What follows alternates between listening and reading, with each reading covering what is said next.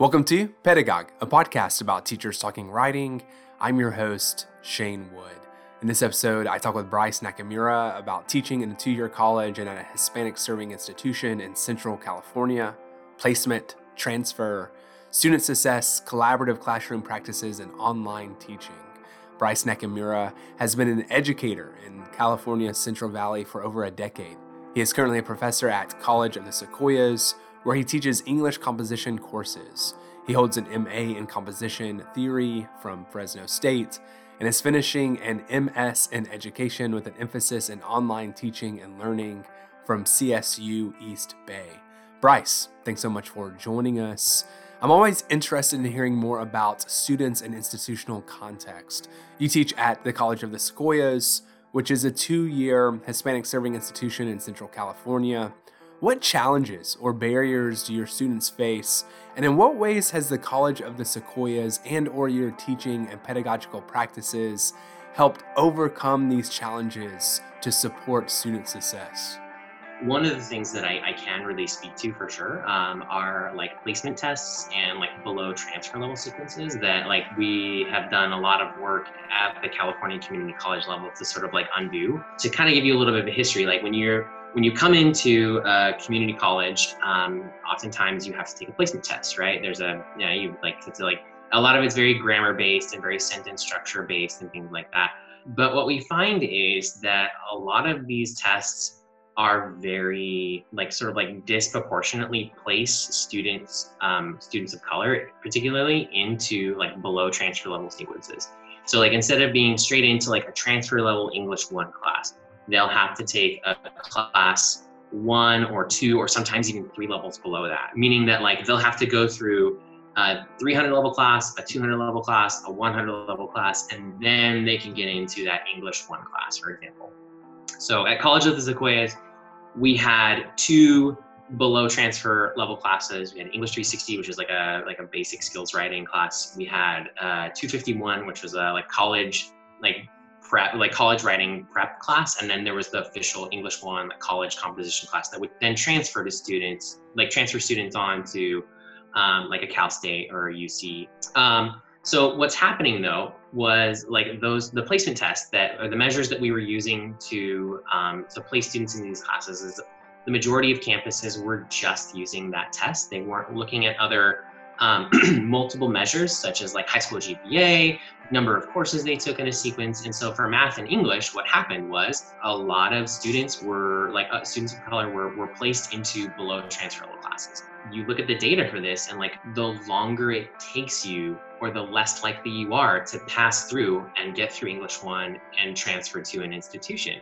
Because, some of these classes are 6 units apiece. And some students are like getting not having to take just like a writing class. There are some institutions where there's 2 or 3 levels below transfer, but there's a reading class and a writing class. Sometimes 10 units, sometimes 16 to 20 units of college level of pre-college level work before they can actually get into an English 1 class that will transfer to their thing. So this data starts coming out. We start looking at success rates and throughput and things like that. And we start noticing this as a real equity issue kind of across the board. And some colleges start to respond to that. So there were kind of a couple of different measures. One was to accelerate the coursework. So instead of having students take 2 classes at COS, for example, we created a course that was a 5-unit course that was like an accelerated English class that was designed to help students get through that remedial or like pre-transfer level work faster so that they could get into English 1. And that definitely helped our success rates. But we received guidance from the chancellor, and there was it was actually passed into our California Ed Code through Assembly Bill 705. There were a number of different measures that were used. The other thing that happened was we started implementing multiple measures, so you couldn't just use a placement test anymore. And I think at this point, the majority of community colleges have done away with placement tests altogether. And instead, we are looking at things like high school GPA, in that we found that students who receive an overall high school GPA of 2.7 or higher. 75% of students will pass an English 1, like if they're placed into that class with no like extra support, with no remedial like pre-transfer level course they have to take before that. So that was definitely something that we took as a thing, as like something that we did. A lot of institutions as well, like before that, had GPA requirements of 3.2, 3.5, and those kinds of things, which really sort of like was a high barrier for students who were trying to get an English 1 and pass it. So that was definitely, I think, those are some of the biggest barriers that we've overcome, at least here at community colleges at Hispanic serving institutions, is placing the majority of them into pre-transfer level classes. We're harming our success rates. We're harming students' ability to complete their educational goals and get through English 1. So I think those are two of the largest barriers that are facing students at Hispanic serving institutions. Bryce, I'm thinking about your institutional context, both as a two-year college and as an HSI. How do you draw on students' perspectives, their diverse perspectives and experiences and histories in your first-year writing class? One of the things that I try to do is bring in some of those marginalized voices wherever I can. So like one of my favorite texts to have students read at least portions of is Richard Rodriguez's The Achievement of Desire, or Hunger for Murray, I think is what it's called. And so we'll read a chapter or two of that, which is always really good. I try to also like incorporate students' own like perspectives and beliefs into some of the units that I teach.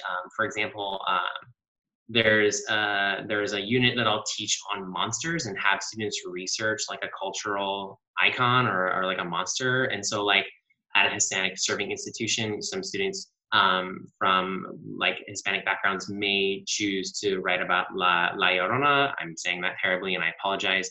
Or like Chupacabra, like those kinds of things are oftentimes sort of like brought in as like texts and things that they're looking at. So they're researching like accounts of those monsters in history.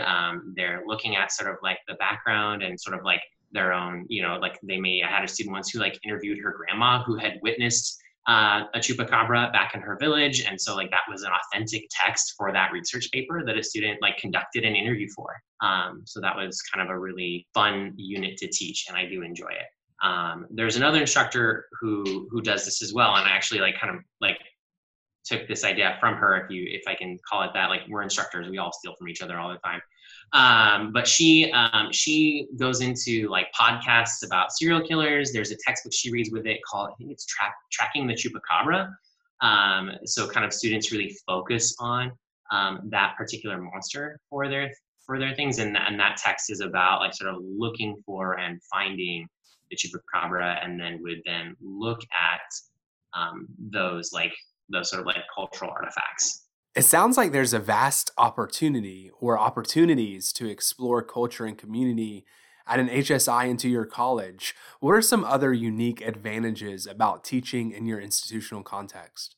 I think that we are like at kind of, how do I say this? Like we're kind of poised. I thought about this question kind of in terms of like the COVID-19 crisis that we're currently faced with. And I feel like we're kind of poised to sort of be one of the best places for people to bounce back. We're kind of poised to help them sort of like enter back into the workforce, retrain, gain more education to move up or advance in their career. And that like we're not worried about enrollments. We're not worried about like losing funding. And well, we are maybe concerned about like state budgets and things like that. But a place where the community can sort of like rally and regroup in light of sort of like the COVID-19 crisis, I think is maybe the way I thought about that question. What you're talking about reminds me of your institution's mission statement. So the College of the Sequoias mission statement says that Sequoias Community College District is dedicated to student learning, success, and equity by providing transfer education, basic skills, and workforce development for our diverse student population. How does this mission affect your teaching? I really appreciate the mission of COS, and that like we are like, and the mission of Hispanic serving institutions in general, just because we're serving a group that has maybe been marginalized, like kind of in the world of academia.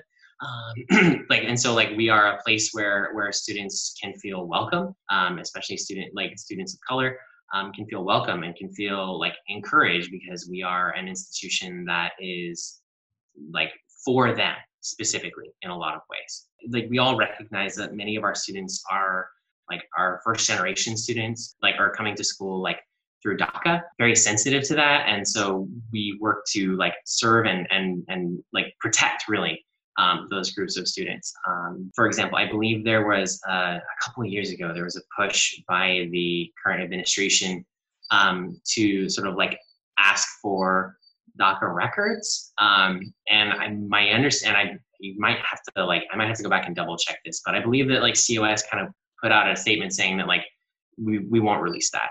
And so like we work to sort of like help students, because many of our students are like the sons and daughters of migrant workers who came here and brought their children with them, or students who came here and were born here to families who weren't actual citizens.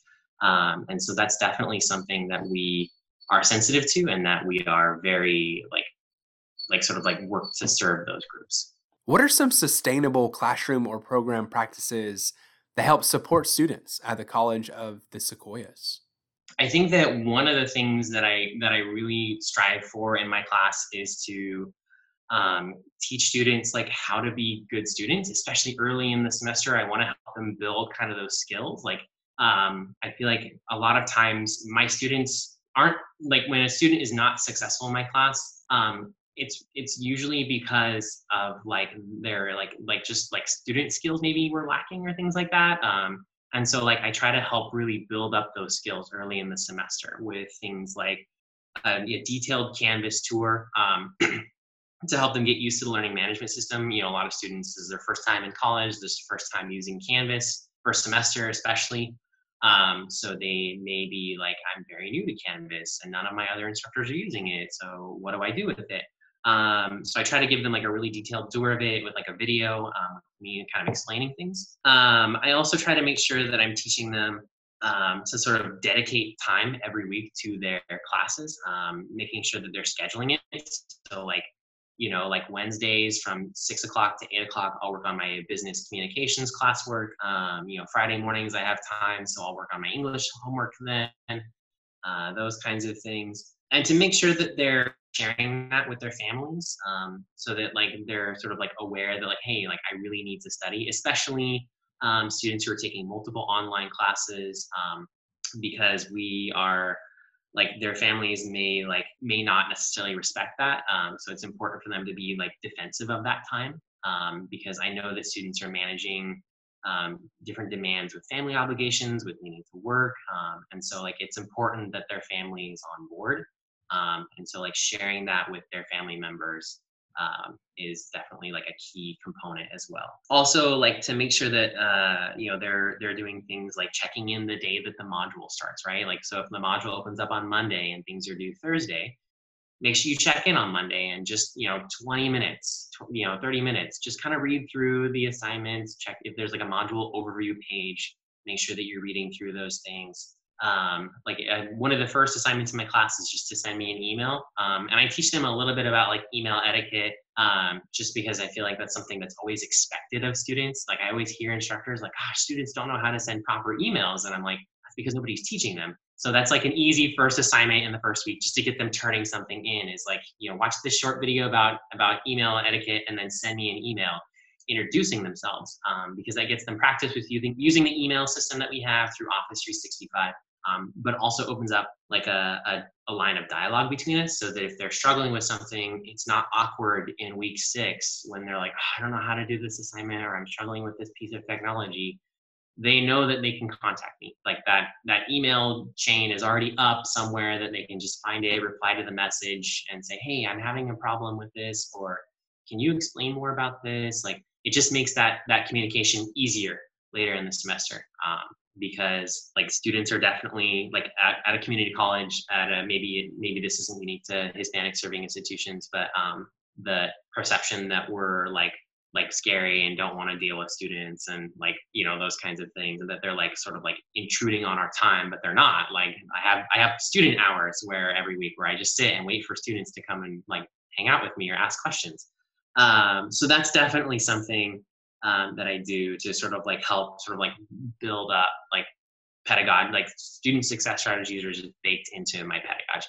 Jumping off of how you build these practices to support students and to help familiarize them with classroom goals and expectations, I'm interested in hearing more about how you reconstruct the English classroom a bit because of students' maybe perhaps their previous negative experiences with writing or in traditional English classrooms. Yeah, sure. So like you're saying that, and I'm thinking specifically about like workshop feedback. And so many students, like myself included, we've had experiences with like getting feedback from an instructor on an essay, and you get it back and it's just covered in red ink and things like that. And so one of the things I do with students early in the semester is I try to just kind of get that out in the open and talk about feedback. And we share, like I ask them to share experiences, like what's the most critical piece of feedback you've ever received, and I share my own. I ask them also about like what's maybe the most helpful or the most like beneficial piece of feedback you've ever received. This might be something I do before we were to like exchange drafts for peer review in class, to just set norms about like we're going to make sure that we give constructive criticism, but also that we are like sort of like praising or like like acknowledging things that are working in the writing, because it feels good to sort of have that positive feedback. And I try to bring that into different contexts. Many of my students might play video games, for example, or something like that. And so I talk about like you're getting feedback in a video game in all kinds of ways. You're getting a score, right? And that's feedback. Or you're learning about like some kind of data in the way that you play, like you're trying to improve your time or those kinds of things, your success rates. Definitely like feedback that you seek out. And like writing is no different in that like we're all just trying to get better, and writing is very personal. It's a very personal thing that you're then sharing with somebody, but it's good feedback to receive about like where you're at in your writing, and how you might sort of like that might be a way to kind of like help reconstruct that scenario, and help students understand where they kind of have like blind spots in their writing. Have you found a good way to center collaboration in relation to peer review through online teaching? I definitely have like the week before we do a workshop in my class, we will set norms like that where I have them really responding to student writing and shitty first drafts. And so those are kind of two pieces that I ask them to kind of start with. And then I ask some of those questions, like what is the best and worst piece of feedback you've ever received on your writing? Like set it up as like a Google Doc that we all kind of go in and edit together and kind of like add our own like sort of like contribution or expectations, that I can then synthesize into some ideas for them as well. I feel too like you've got to build a kind of a sense of community and trust between students. And so like asking them to post and reply to discussion boards is good. But also maybe like include kind of some fun stuff along the way if you can. So like one of the like early on in the semester, like the first discussion board assignment is to tell us about something new in a hobby that you have, for example, and post a picture of it. And so students will engage in that.